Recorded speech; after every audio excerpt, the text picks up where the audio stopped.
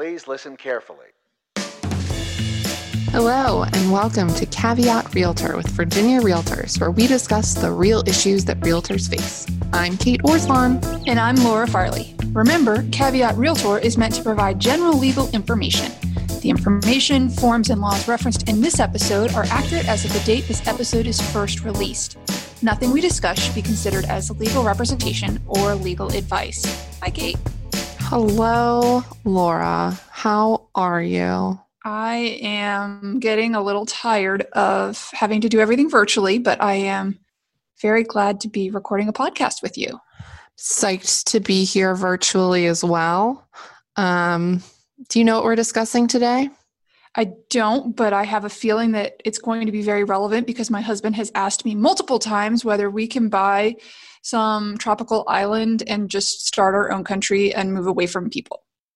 Well, then, are you in luck? Today, we're going to discuss FIRRMA. That's FIRRRMA. FIRRMA. The Foreign Investment Risk Review Modernization Act. If you know about FIRRMA, you found the right niche podcast for you.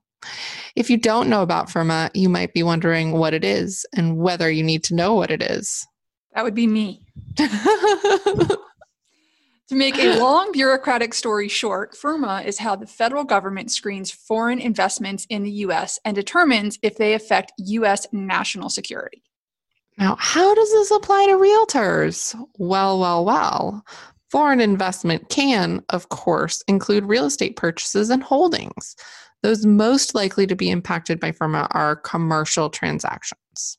The regulations recently released by the U.S. Treasury Department to implement FIRRMA include 3 parts, one of which is entitled Provisions Pertaining to Certain Transactions by Foreign Persons Involving Real Estate in the United States. Gee, that's right. It's a lot of words. It's a mouthful. Yeah. You can find that in Title 31 of the Code of Federal Regulations, Part 802. The enactment date for FIRRMA was February 13th, 2020. This new regulation gives the Committee on Foreign Investment in the United States the authority to review a purchase or lease pertaining to types of real estate. Before this, they could only review foreign control over U.S. businesses. The committee is an interagency committee chaired by the Secretary of the Treasury. The real estate at issue includes properties that are located within or function as part of an air or maritime port, or located within a certain radius of certain U.S. military installations or sensitive U.S. government facilities. The radius can vary depending on the military installation, from a close proximity, defined as within 1 mile, to an extended range, which could be up to 100 miles, or just within a county or geographic area that is identified in connection with a certain installation. The vague geographic area definition seems to only apply to missile ranges out west. A complete map of affected areas is not available, but the Treasury Department is planning on issuing one at some point. That's really interesting. Yes. But given our proximity to Washington, D.C. and our natural coastal port, we know that certain areas of Virginia are completely inundated with important military installations and sensitive government facilities where properties are in this close proximity and within extended range. The Hampton Roads and Northern Virginia regions stand to be particularly affected, and indeed the extended range coverage looks to impact the entirety of Northern Virginia down through Central Virginia and the Eastern Shore to Hampton Roads. So this seemingly obscure act with the long acronym may just rear its head in one of your real estate transactions. However, one important exception to this act is single housing units. In other words, single residential properties, which is why we said this mostly affects commercial properties. Also exempted are urbanized areas or urban clusters that are not in close proximity, which is 1 mile, to a military installation. This will somewhat reduce the impact on the Hampton Roads area, as it is densely packed and an extended range analysis would potentially impact much of the real estate market. To be affected, the property transaction or investment must also meet certain criteria regarding what rights it gives the foreign purchaser. It must give the purchaser at least 3 of the following rights: physical access to the property, the exclusion of others from physically accessing the property, improvement or development of the property, and/or the right to affix structures or objects to the property. Finally, foreign investors from Australia, Canada, and the United Kingdom may claim an exemption to the Act if they meet certain requirements to demonstrate that they have a history of complying with national security laws, among other things.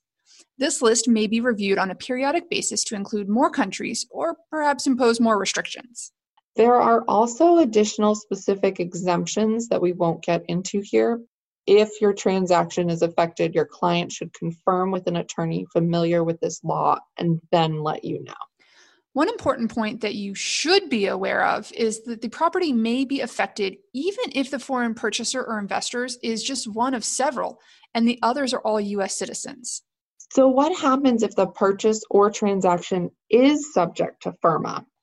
The parties are to decide themselves if it's subject, and if so, they should make a filing with the Committee on Foreign Investment to review. The filing can either be a short form declaration, which the committee is required to review within 30 days of filing, or a longer form notice, which the committee has 45 days to review. If the parties fail to file or make a material misstatement in the filing, there are penalties up to $250,000 per violation. Further, and more importantly for you real estate professionals, if they fail to file, the committee may initiate a post-closing review, which could potentially result in the entire deal being undone. If that happens, you'll want to discuss with an attorney what it might mean for your commission or fees. So we don't have any outline questions since this is a brand new thing or fairly new thing, and I don't know how many of our members know about it. So Kate, let's just jump right into how to limit our risk. First, if you work in an area where foreign nationals or investors often purchase property, be aware of federal regulations that may affect your sale, like FIRMA and FIRPTA, which we've discussed in a previous podcast. If you do commercial transactions, put FIRMA on your list of things to talk about with your client, just in case it applies. Caveat Realtor is a weekly podcast with episodes released every Tuesday. Our podcast is available for streaming through iTunes, Stitcher, Spotify, and Google Play. Subscribe to our podcast to get automatic updates when we have new episodes, and please rate us. Remember, members of Virginia Realtors have access to our legal hotline where we can provide you with legal information. You can access the legal hotline on the Virginia Realtors website under the Legal tab on the For Members section. Make sure you're logged in to see this page. Thanks. Although the members of this podcast are attorneys, the legal information in this program is not a substitute for personalized legal advice from an attorney licensed to practice in your jurisdiction. The information provided by Virginia Realtors is general reference work as a public service and does not constitute solicitation or provision of legal advice. We provide this general legal information on an as-is basis. We make no warranties and disclaim liability for damages resulting from its use. Legal advice must be tailored to the specific circumstances of each case, and laws are constantly changing. The information provided in this program should not be used as a substitute for the advice of competent counsel. This has been a production of Virginia Realtors, copyright 2020. This podcast features the song Please Listen Carefully by Jahzzar, available under a Creative Commons Attribution Share Alike license.